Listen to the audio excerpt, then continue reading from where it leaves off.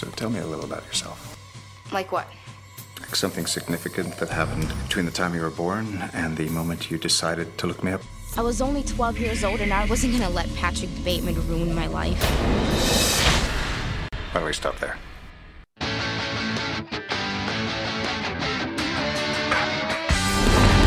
American Psycho continues. This girl has no concept of reality. Angrier. Deadlier. And sexier than ever before. Ribbed for her pleasure. She was more obsessed than Dahmer. She's more calculated than Bundy, and certainly more faceless than Bateman. All in all, she killed 8 people. 8 people, which we know of.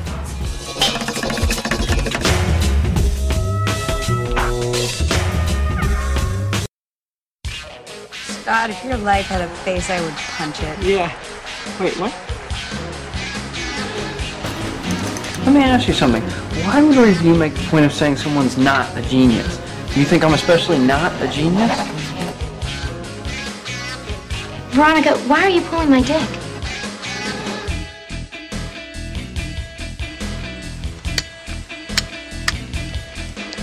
Suck my fat one, you cheap dime store hood.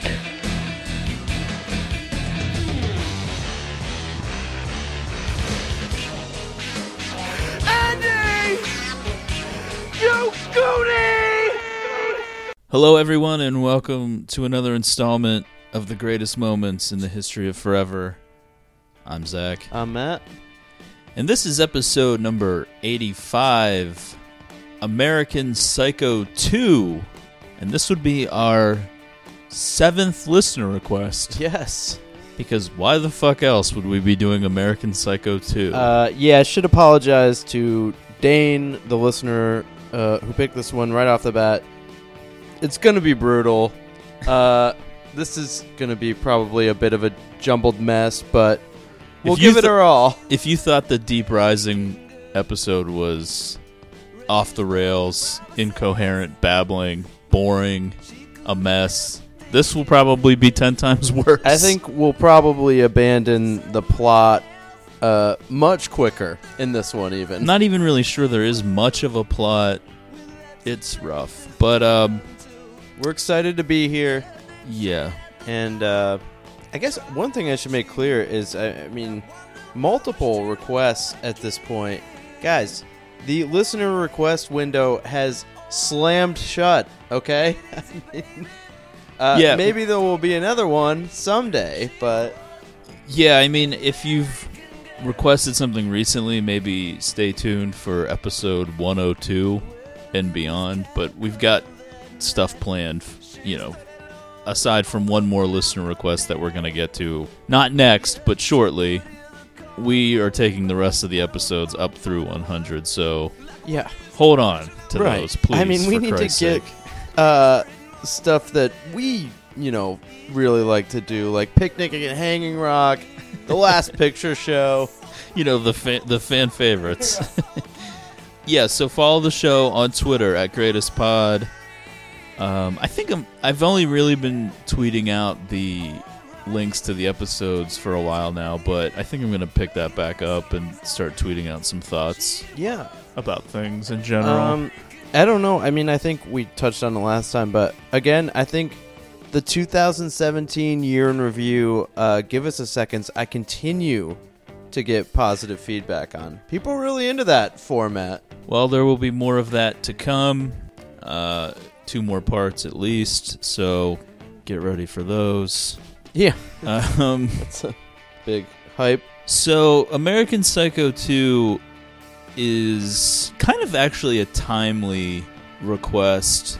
And the reason I say that is it is maybe one of the... Well, I shouldn't say it's the most flagrant because we have already covered Havoc and the subsequent Havoc 2, which was not even remotely released and not as Havoc or as a Havoc sequel, and didn't even become one until home video or whatever. We don't know what Havoc 2 is, but I mean, we don't even know what Havoc is. At least in this case, I think people know American Psycho is. Well, the reason I say it's timely is, from everything I've heard, the new Cloverfield film that just came onto Netflix was kind of an unrelated sci-fi project that the Cloverfield elements got tacked onto kind of after the fact. And, you know, I haven't watched it yet. The reviews aren't great. And it seems like it was kind of a $45 million disaster waiting to happen, so they sold it to Netflix for $50 million just to get their money back, basically. And seems like a worthy investment. Yeah, it's kind of... I as someone who enjoyed the first two Cloverfield films, it's kind of disappointing that they're just now taking like unrelated projects and making them into Cloverfield projects after the fact. Tough with it's tough to criticize Netflix because it's like, are they taking a loss on anything here? You know? No, and I'm sure like for now they have enough viewer goodwill where like if they build something up as a major event during the Super Bowl and then premiere it after, tons of people are going to watch it, and from their perspective it's a win.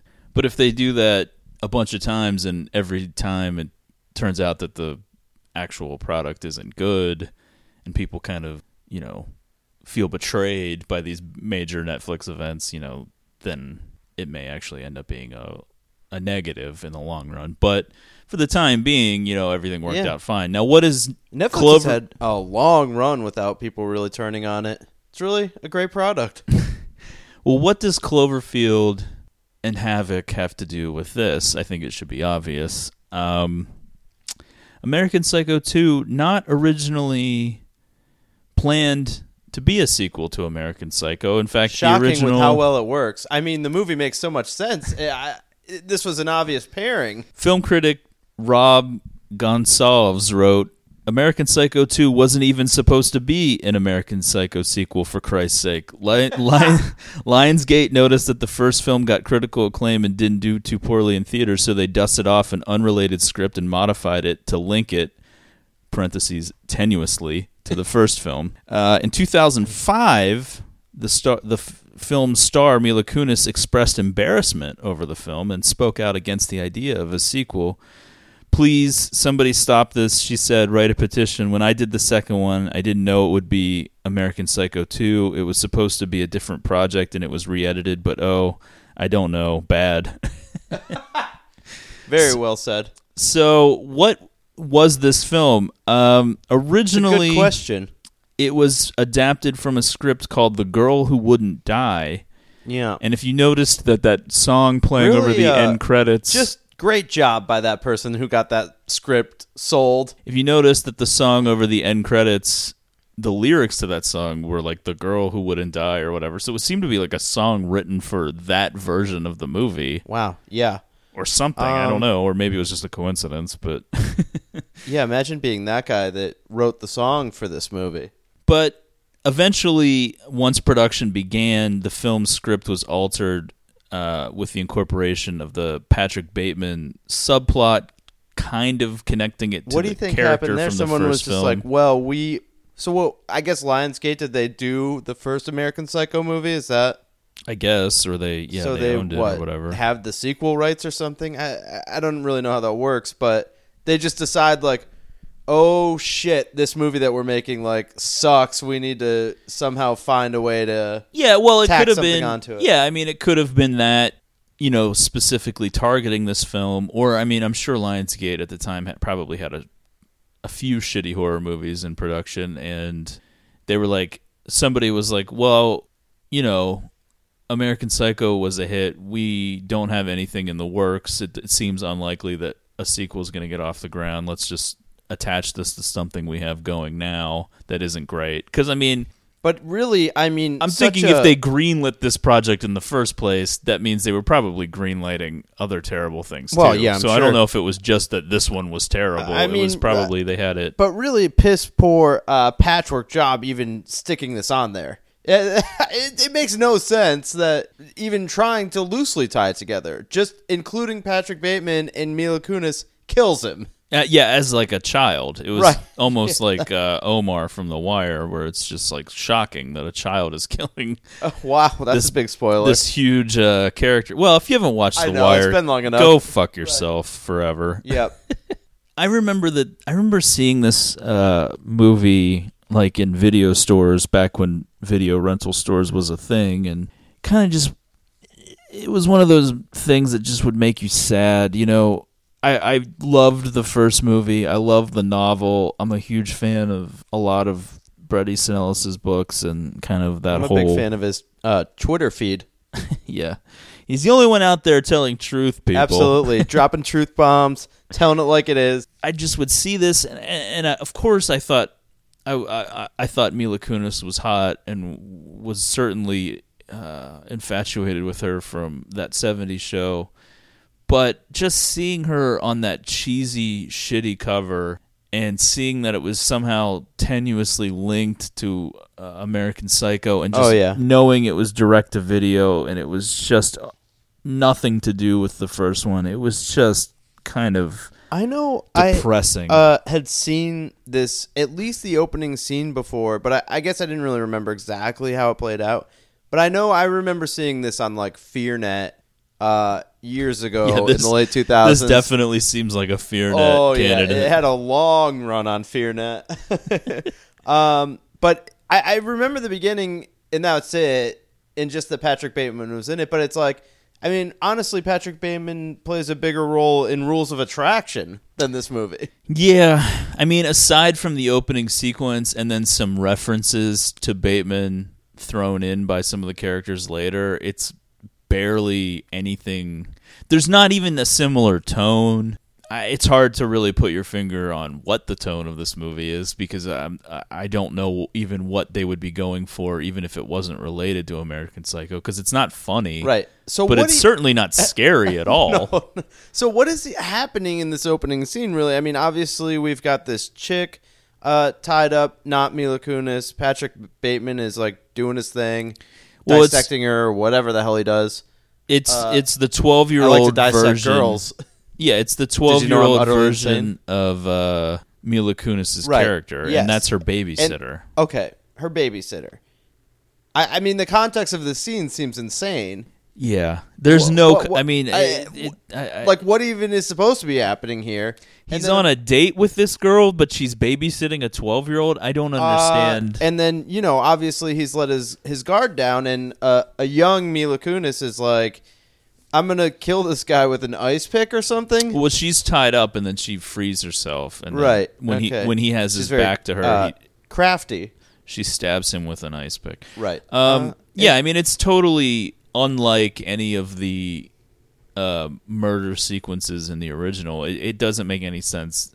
They make it seem as if Patrick Bateman is a Michael Myers or Freddy Krueger or Jason or something, and that he is somehow broken into the house and he's doing something that would never happen in the first film. It's totally unrelated to anything that he would do or the way he killed any of those people in the first movie. It's disturbing how shoddy this is put together. Yeah. And of course, it's not Christian Bale, we should point out. And I don't think you ever see Bateman's that would have face. been great. I mean, well, given the star power of the director, Morgan Freeman, of course, you would have thought he would have been able to get Christian Bale, maybe. Yeah, fun fact, this was directed by Morgan Freeman. Oh, wait, not that Morgan Freeman. No. This is Morgan J. Freeman. That's right, the real Morgan Freeman, as we know. So we fast forward to the present day, which is 2002 when this film came out. And this film has a distinct, like, late 90s, early 2000s look and feel. Yeah. The characters' outfits are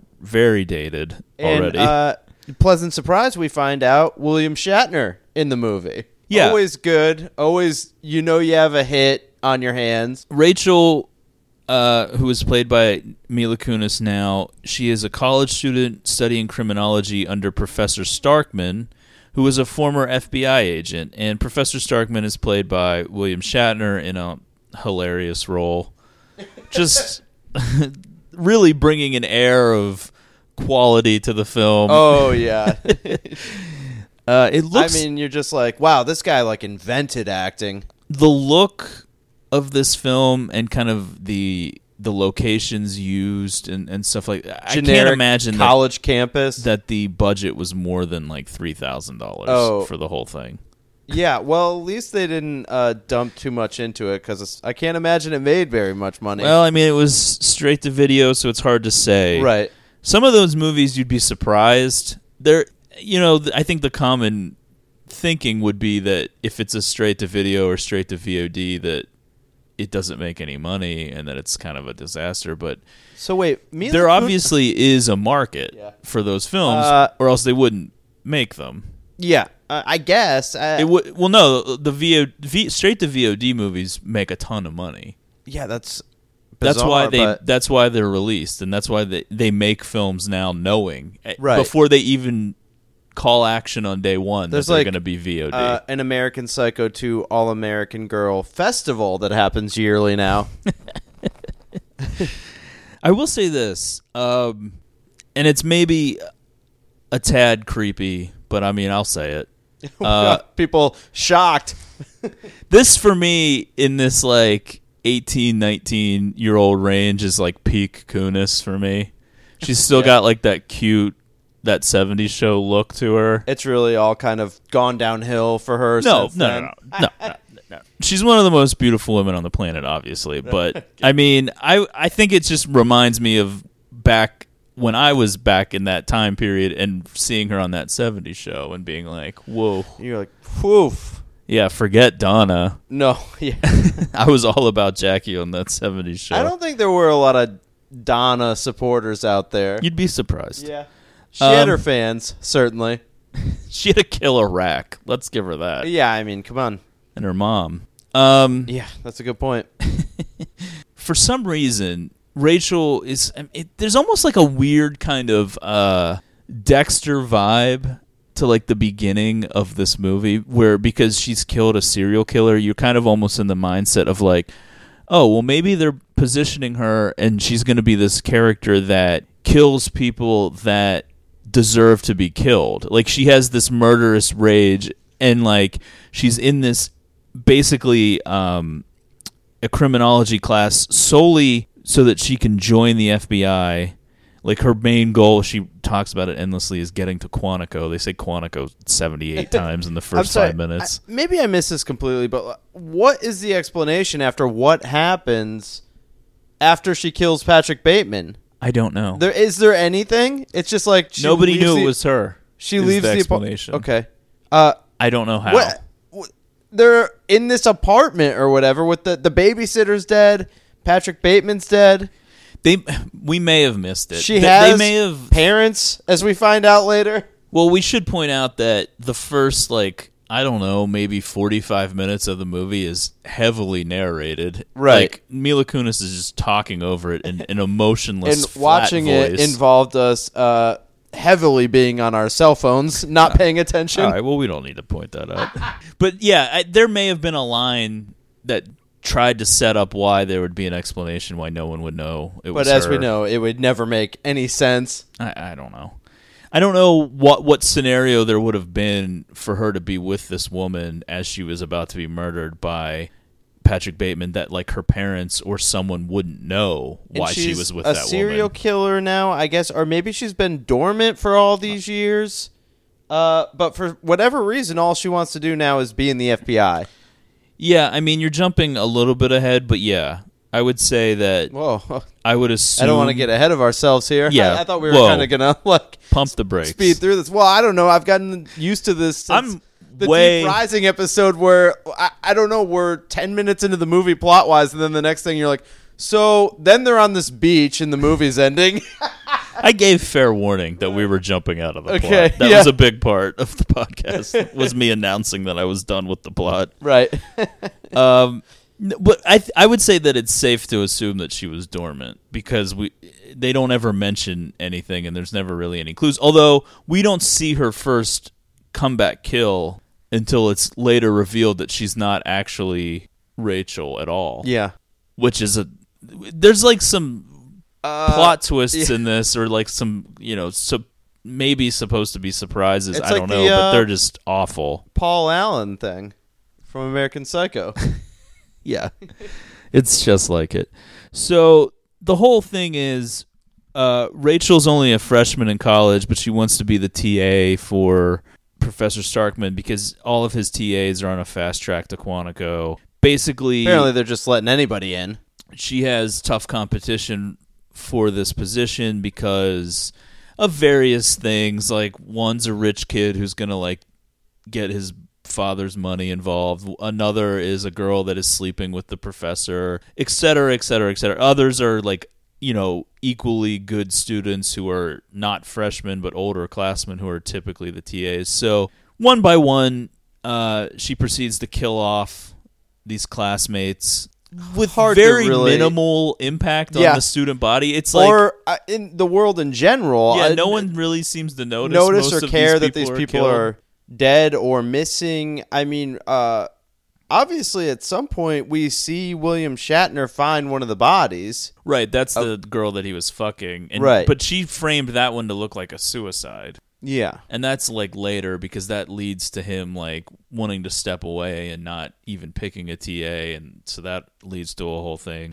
But, like, at some point during this murder spree, she starts to see a school psychiatrist, Dr. Daniels, which I kind guess... of a Simon Baker type. I mean, I guess it's like a kind of a nod to like the first movie and kind of the dynamics at play with Patrick Bateman's character in that, and kind of his unraveling and his kind of confessional time periods during that, and like when he calls like Willem Dafoe, and you know, like, really just. But she's like there's this whole like attitude that she has where she's like horrendous acting going on. Really from Mila Kunis in these parts. Yeah, well, it should be stated, and I think we talked about this at length while watching the film and after. You know, Mila Kunis is a hot chick, and if you put her in things like Forgetting Sarah Marshall or like fluffy, non-serious roles, it's fine. But she's really not a great actress whatsoever. I mean, terrible would be a fitting word. She essentially plays the same character. Her voice is the same. She can't really seem to put much inflection into her voice. She's not the worst actress I've ever seen, and she's passable for like being in real movies. Like I said, you could put her in things that like where she can kind of just be herself, and that's fine. Not that American Psycho 2 is deserving of a lot of effort, but if you're going to take this seriously for a second, and you're going to be like a psychotic killer, and yes, you're going to want to project something onto the screen, like you want to leave some sort of impact that leaves the audience feeling unsettled in some way, or anything. Well, yeah, any emotion. Get some an emotion sort of out of the audience. From the audience, would other be, than like how thing. quickly can I look at my phone. Yeah. Although I don't know if people were looking at their phones in 2002. Now, in that quote that you read earlier, the idea from that was people were talking about making an American Psycho 2 sequel. Is that what the context? I guess no, because stop. Her character is alive at the end. I don't know. There was a lot of demand for that. I mean, I'm sure that question was posed to her as a joke. Yeah. Just probably to get her to give a reaction like the one she gave where she shits on the movie. Although she did do, I noticed on the special features on the DVD, she did do an audio commentary. We should have listened to that. I would have been interested. I mean, we couldn't do the whole movie, obviously, without, you know. Who says I haven't gone back? Yeah, I wouldn't be surprised. But wouldn't it be fun to kind of hear what her attitude about was? She's like, it's her and the director. The director, right. As she's like, in this scene, I was really trying to go deep. Her voice probably sounds exactly as it sounds when she's doing the narration in the film, which is emotionless and dead.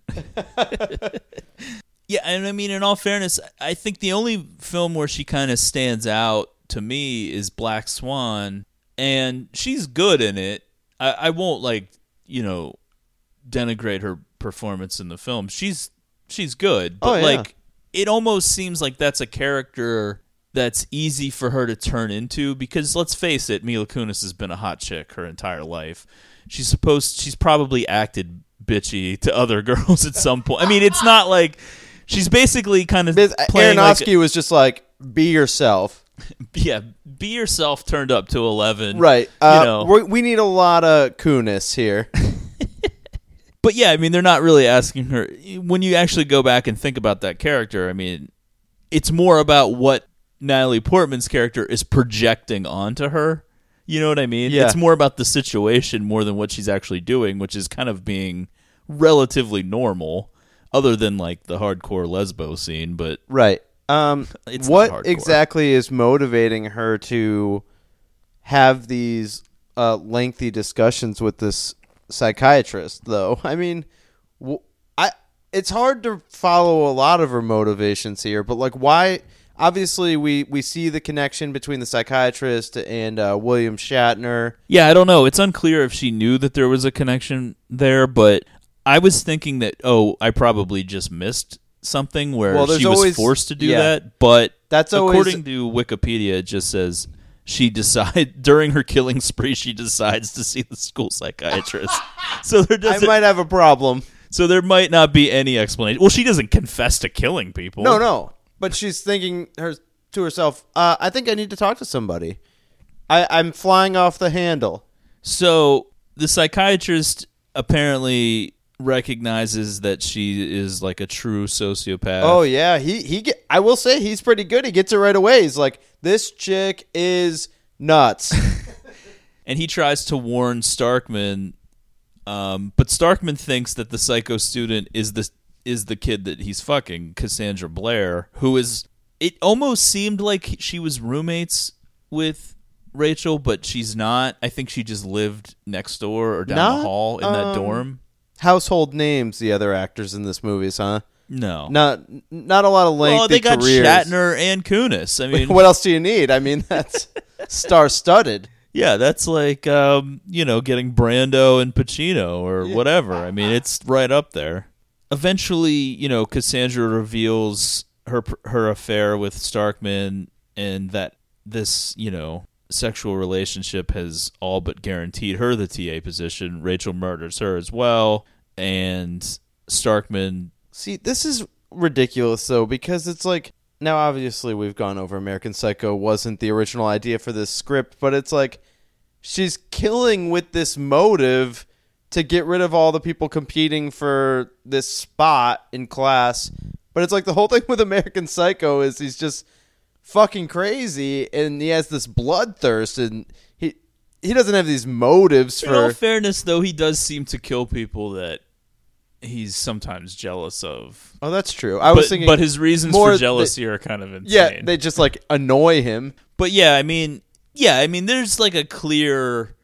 I mean, for as terrible as it is and as shitty as everything came together, I mean, there's like a clear narrative here. She wants this thing.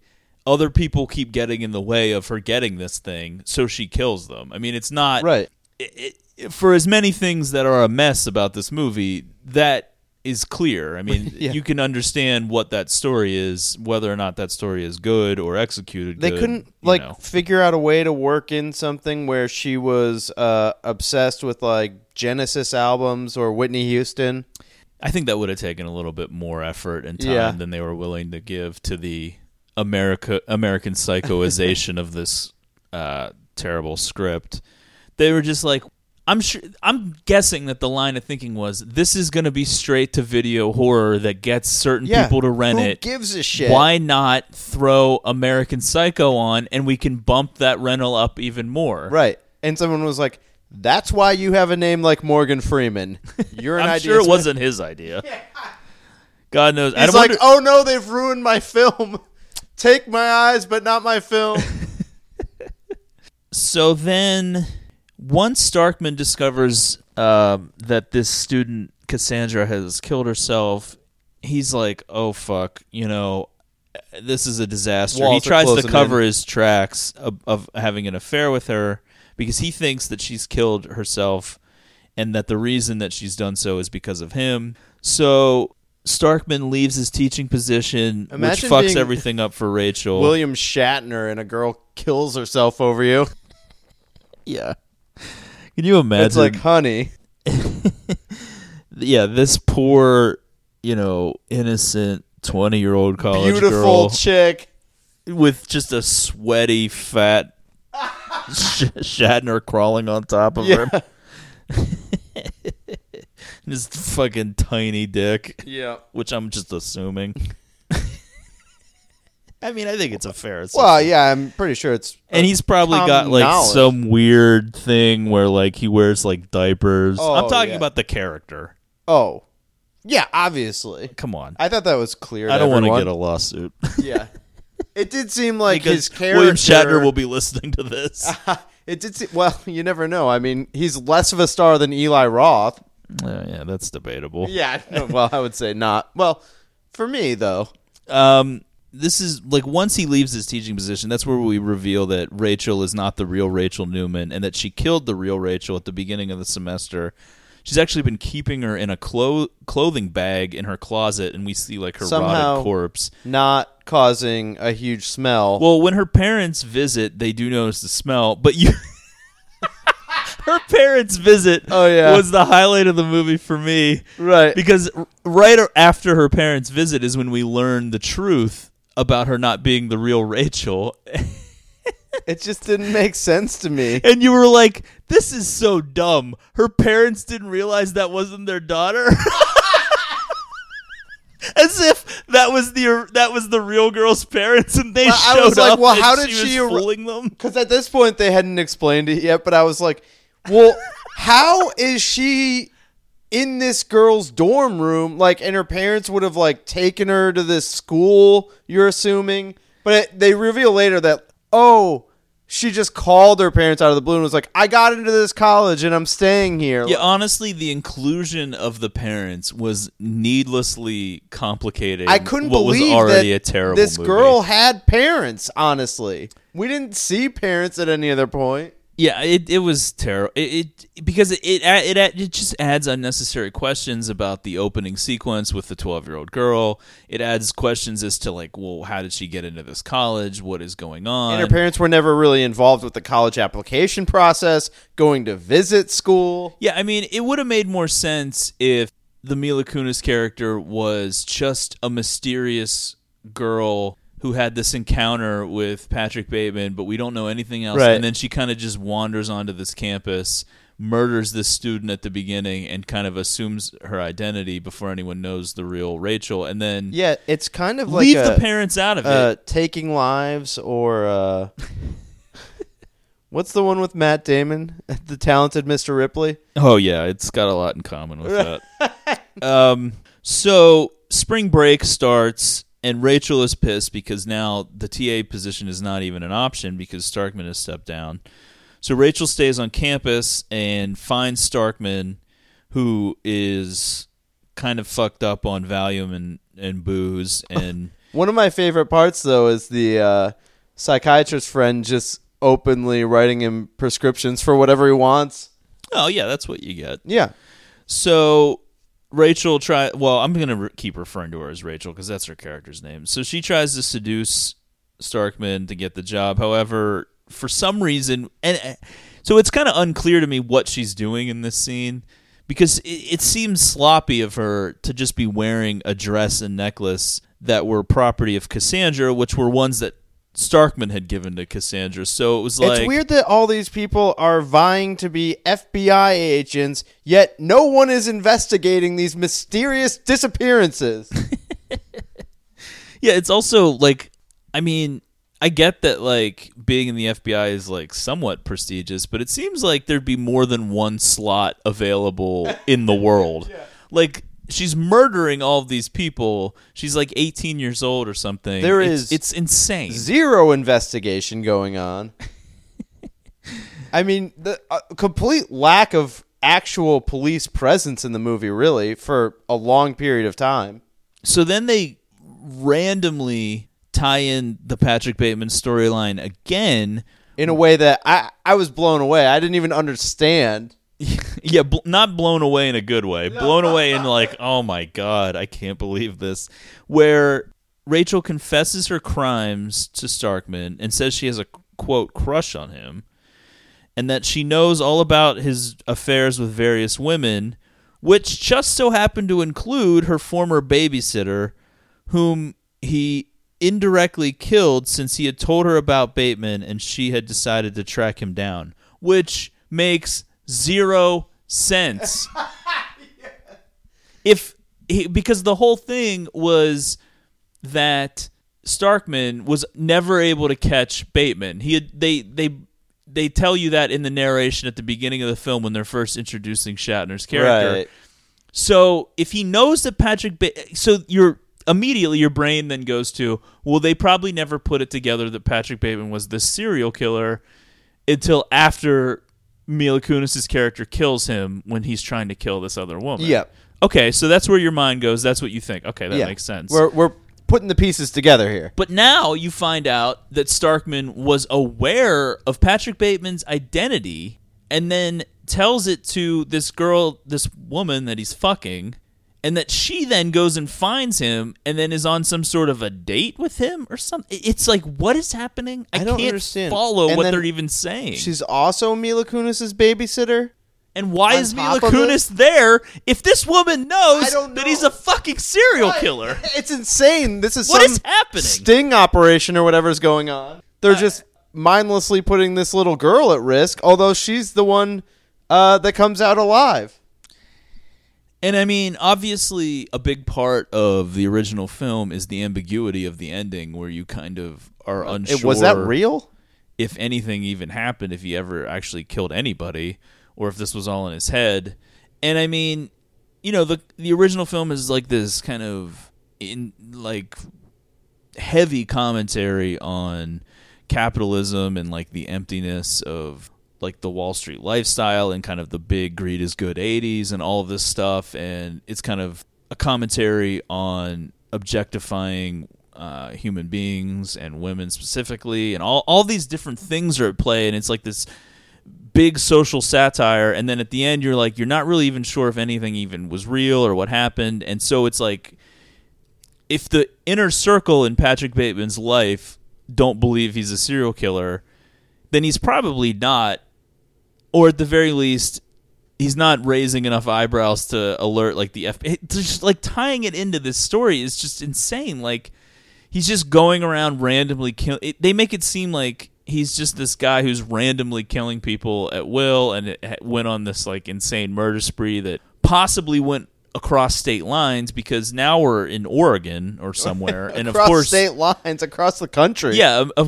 American Psycho takes place exclusively in New York City, and I mean, yes, it's true that she could end up going to college all the way across country, but it just so happens that Shatner is there and she's there. I mean, it's like all of the primary people, and he was having sex with this woman at the time who was her babysitter or something. It's like, well, where did this happen? It's like, are they just ignoring that the first movie took place in New York, or were they all in New York at one point and now they've all relocated to Oregon? Like, it's just like, what?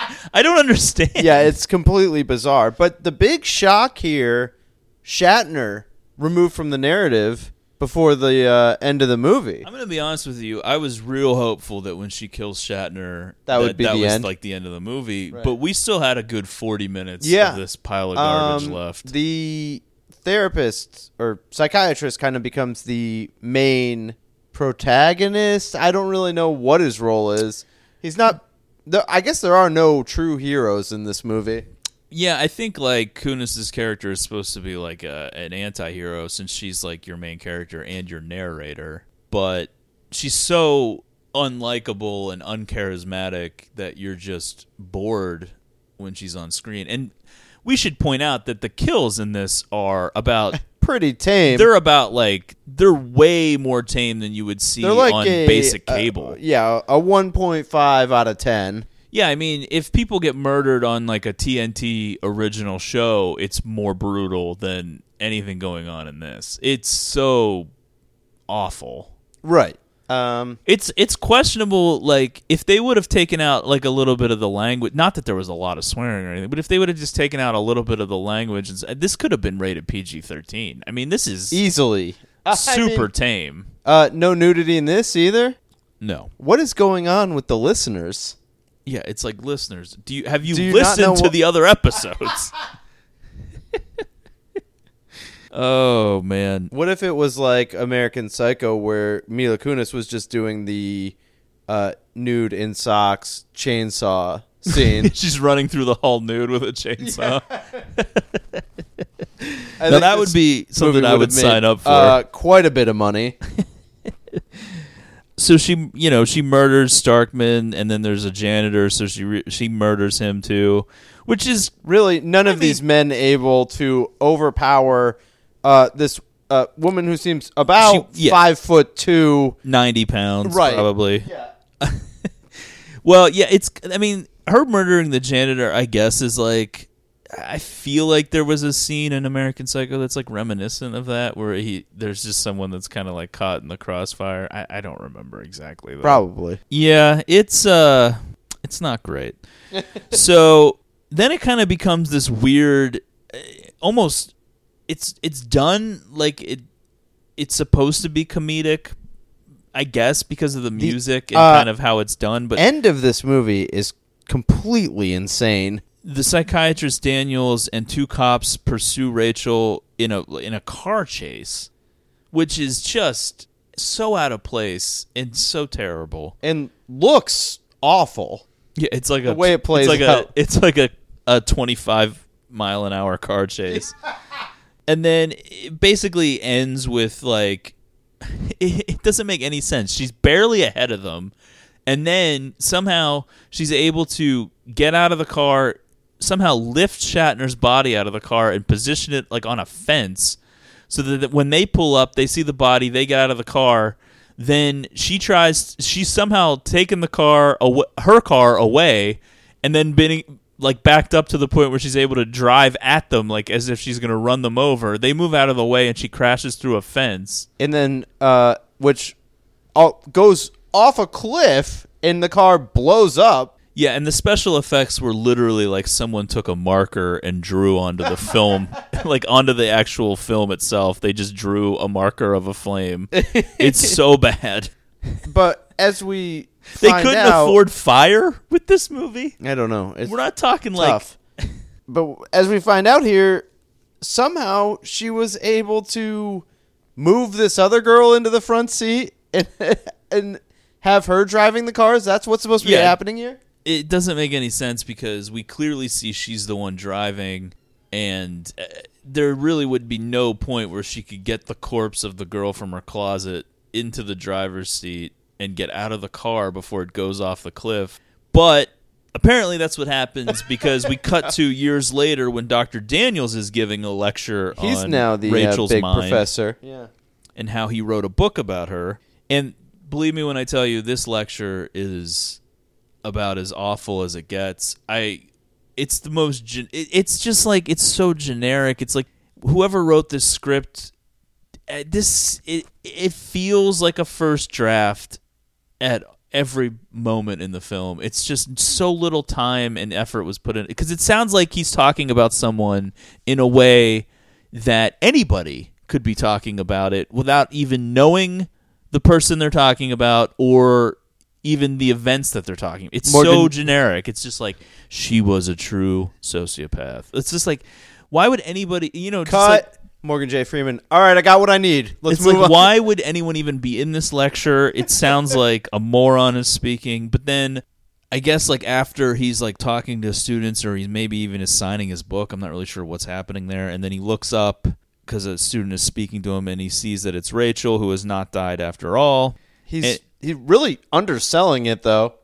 Well, he's built his whole career on knowing her and that she's dead. And so it's like, if he reveals, like, wait a minute, she's alive, everything, That would be great. His whole life would be unraveled. And she basically just reveals indirectly that she killed Starkman's last teaching assistant, Elizabeth McGuire, and stole her identity so that she could get into Quantico. Apparently the FBI, not great at identifying the people entering their background program. checks are, I mean, her background being what? Does it not flag that she murdered a serial killer when she was 12? Well, obviously she never she's saying that she's Elizabeth McGuire. That's true. The TA from the beginning of the film. You're right. And it's like, good point. But wouldn't they know wouldn't they have some ability to determine who Elizabeth McGuire actually is? It's the FBI. This is post 9/11, people. Yeah. I'm thinking photo ID is required. In effect. Or terrorists could just be infiltrating the FBI at will. I guess it's apparently based on the logic of this movie. It's not very tough. So basically, she allows Dr. Daniels to know the truth about her because she believes there is no point in committing the perfect crime if no one knows about it, and she is confident he will not divulge this information because it would make a farce of his best-selling book in which he proclaimed to completely understand her and witnessed her death in the fiery car. I mean, that's a big leap, though. I mean, And a pretty if big this was risk by real her. life, What if he had a conscience? What if he was willing to blow his career? I mean, maybe he would be like, no one's going to believe me and I'll sound insane. I don't know. But you would think in the real world, it's like they could check. I don't know. I feel like he would be able to report this and his life would still be okay. Now, if this movie was set in like 1979, I would be able to buy the identity shifting a little bit more. But it's just like this was in the 2000s. People had cameras. Things were on videotape. There would be footage somewhere of this girl pretending to be Rachel, whatever her name was, and they could match it up to this girl who's in the FBI now. I mean, it's just... I don't care what year it is. People notice when people go missing. Well, that I'm willing to give. Yeah. I'm willing to give that. That's for true. A movie. I mean, yeah. I mean, really, it kind of fits with the first American if you Psycho went missing, when you think about it. Well, yeah. How many days would go by before a search party was organized? A search party. What are they going to be combing the DVD racks at Best Buy? Where would they even be looking? So that is the movie. Yeah, I mean, shockingly, I don't think it went on. I don't think Morgan J. Freeman went on to have much of a career beyond American Psycho 2. I'm trying to look it up here because I think he went on to. I don't think a lot of the people involved in this movie would have had a lot going on after this one. Mila Kunis, obviously, and William Shatner, they were a little bit untouchable at this point. They can do no wrong. I think Shatner had been well established as will do anything for a paycheck. Right. Kunis. Has she ever been a big actress, really? No, not really. I mean, that's the thing. I don't really think she could be counted on to be the lead in a film. Wow, Morgan J. Freeman is kind of frightening. He looks like he could beat me up. Well, that's not saying much. He did direct one episode of Dawson's Creek. Okay, I'm a prior fan. to this, something called Desert Blue in '98 and Hurricane Streets in '97, which both look like straight-to-video fare. Ooh, and the 2009 film Homecoming starring Misha Barton. All right. So there you go. Is that a film? Wow. Film. A jilted ex-girlfriend plots revenge after her former beau comes back to their hometown with a new lover. The cover for Homecoming looks about as good as American Psycho 2. Yeah, it seems like old Morgan J. Freeman was on a little bit of a career trajectory. I actually like the cover to Homecoming a lot more than the cover to American Psycho 2, which it almost looks like she has a giant hook in her hand. I'm holding it up now for Matt to look at. It's like a Sith or something. Does that play or factor into the movie at all? No, it's never in the film at all. Okay, so now sometimes this is referred to as American Psycho 2 All-American Girl. I'm not seeing that on the DVD anywhere, and that's so we're not gonna address that as if it's the case. Now, she was wearing a shirt at the beginning of the film that said All-American Girl. Right, which is a good shirt. Is it? Well, I think that'll about do it. I mean, not a lot to say. Yeah, for this one. I think we said enough. We definitely hung in with the plot longer than Deep Rising, but I think this is one of those ones. This movie is unquestionably worse than Deep Rising. Yet maybe I think for a movie like this, and I think sometimes people would be like, well, Matt and Zach are pretty good at trashing things. They're pretty cynical. I think for something like this, you got to be in the room with us while we watch it. It's hard to... in all fairness, this would be like doing an episode on The Room, the movie. Yeah. Where it's like, how do you explain how terrible it is? Right. Although this is... But if you're here with us, I mean, I think we'd have a lot... I think The Room is infinitely more watchable than American Psycho 2, which is just like watching paint dry. And infinitely more brilliantly directed. I would say that Wiseau was taking more chances with The Room than what we got here from Freeman's American Psycho 2. I mean, how do you even keep your career going after something like this? Why would you just be like, amazing. why wouldn't you just be like, I'm going to pack it in? Well, even you look at how do you overcome this? Homecoming, and I'm looking at a $1.5 million budget, and I understand for a movie that's not much, but how does anyone justify How much giving are they paying this guy $1.5 million to make something? How much are they paying Barton to be in that? Yeah, I don't know. Think like $500K. What do you think she was worth at that point in 2009? I mean, let's be honest. If she's not in it, probably wouldn't even be made. Yeah, even though she's not really like a name at all, but they can at least put her on the cover and say Misha Barton is in this, which is what they did. So I'm assuming that she's got to be worth at least a third of that budget, if not more. Honestly, she might be like $750K, and the rest is just make what you want with that. Right. I don't know. I mean, let's be honest. She was probably willing to take like $20,000 to do a movie. In 2009, she'd probably take $10,000 now. I feel bad for Misha Barton. Her career really didn't turn out right. Yeah, it didn't go the right way. She's like a similar actress to Kunis. She probably looks at Kunis getting like the Bad Moms franchise off the ground, and she's like, she stole my life. She stole my career. That should have been me. I should have been a bad mom. I will say, we managed to not spend too much time on Bret Easton Ellis. I thought it was going to kind of go that way, but what would we say? I don't know. It seems like we talk about him a lot.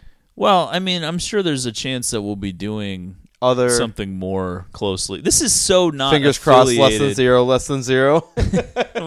we could do like a less than zero Rules of Attraction combo back to back. Yeah. I mean, this is so and Less Than Zero is so not a good movie, but I love to watch and talk about it.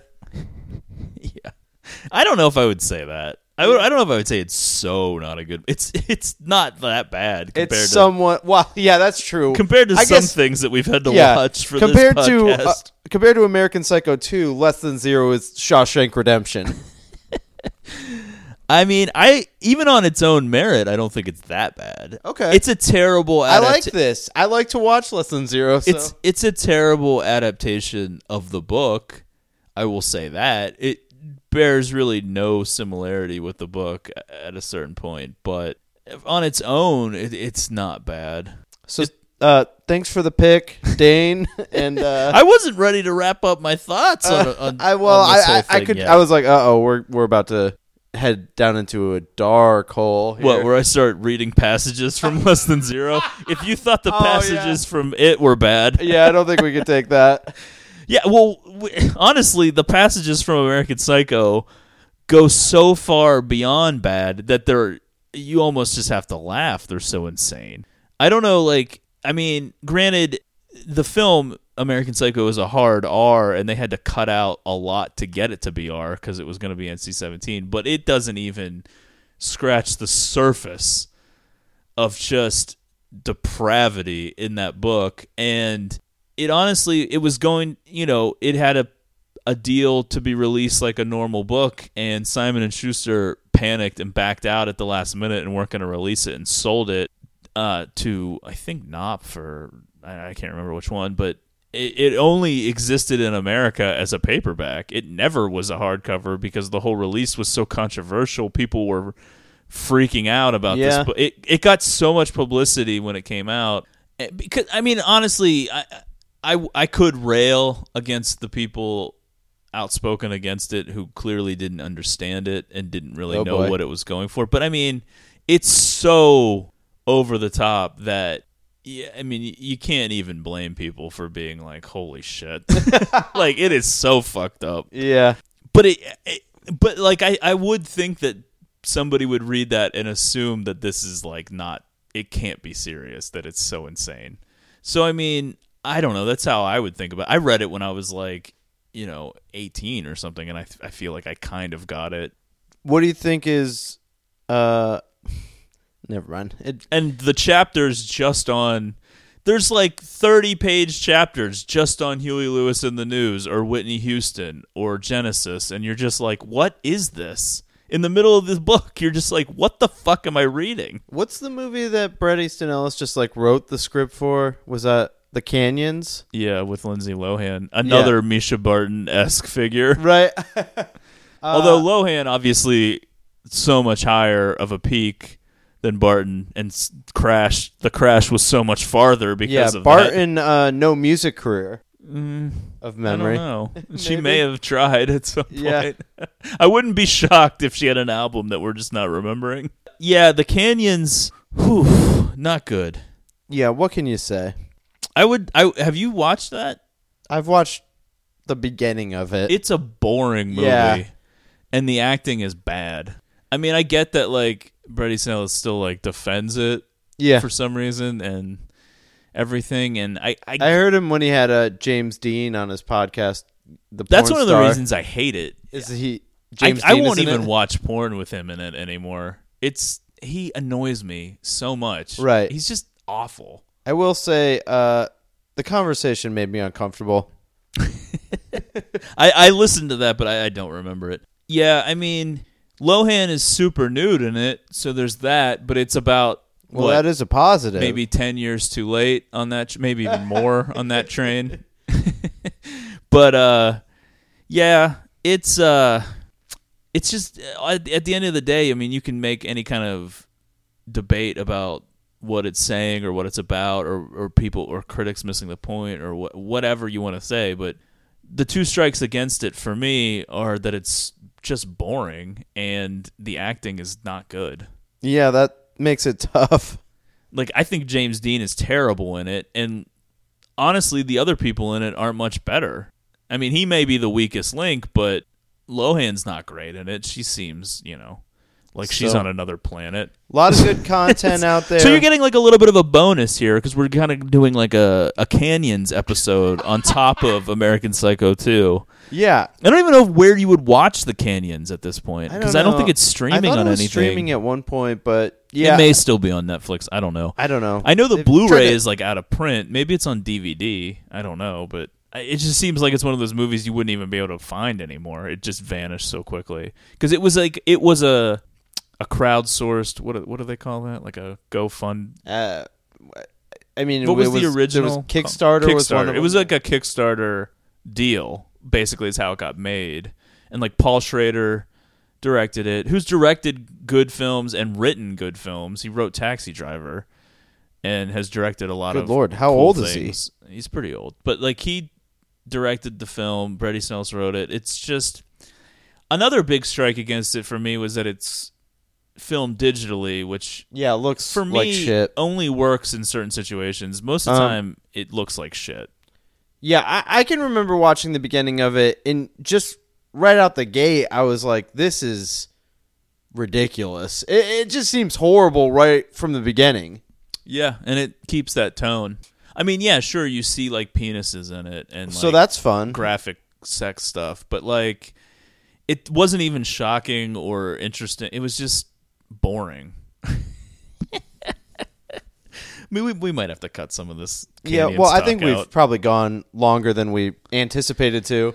All right, so thank you for the listener request. As we have mentioned numerous times, we have one more left on this first run of listener requests. However, that will not be the next episode. We are going to do at least one or two of our own before we finish it out because I know I am familiar with this next listener request.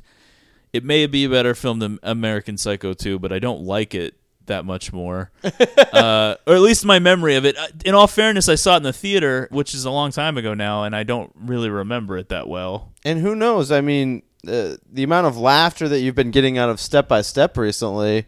That's true. Who would have thought? How dare you compare Step by Step? I wouldn't have. I don't think you would have thought 2 months ago that you would have this many laugh out loud moments. Maybe not, but it always held a special place in my heart from the Yeah. TGIF days, so I would have never besmirched the name. That's a good point.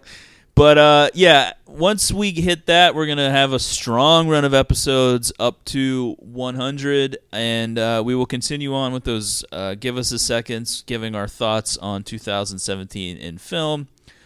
And as always, follow the show on Twitter at GreatestPod. Keep the feedback coming because Matt gets a real hard on for these texts and tweets and everything telling us how great the Give Us a Seconds really kind of makes it feel like worth it.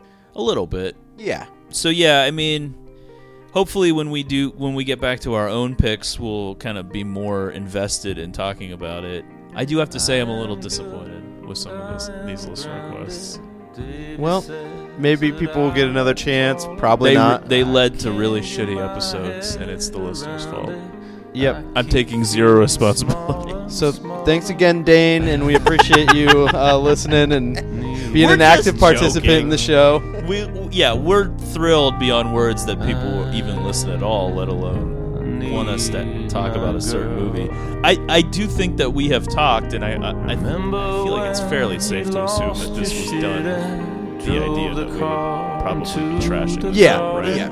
I don't know what was going on with the Deep Rising pick, but American Psycho 2, I mean, that has to be trashed. I don't think anybody would seriously like no this way movie. around it.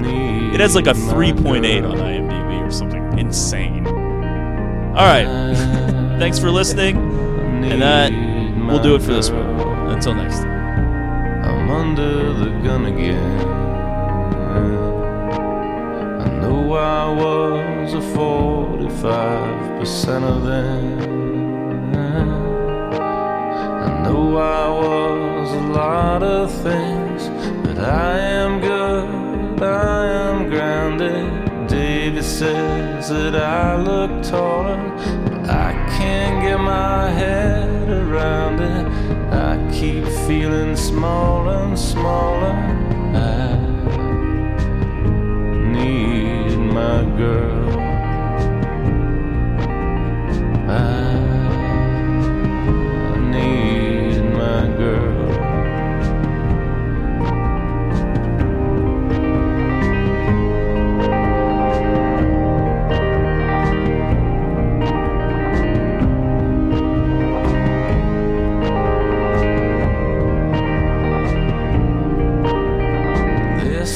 Things that I should never laugh about in front of family. I try to call you from the party. It's full of punks and cannonballers. I need my girl. I need my girl. I'm under the gun again. I know I was a 45% of them. I know I was a lot of things, but I am good, I am grounded. David says that I look taller, but I can't get my head around it. I keep feeling smaller and smaller.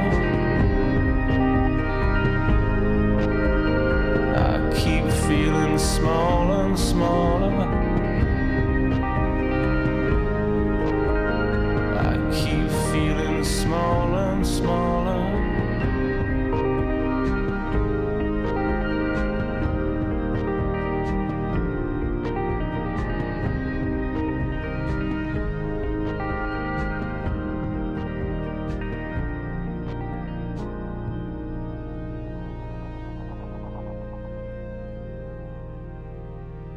Erica Branning, Lawrence Anderson, Jared Smallridge, Zach Schoendorf, Okay.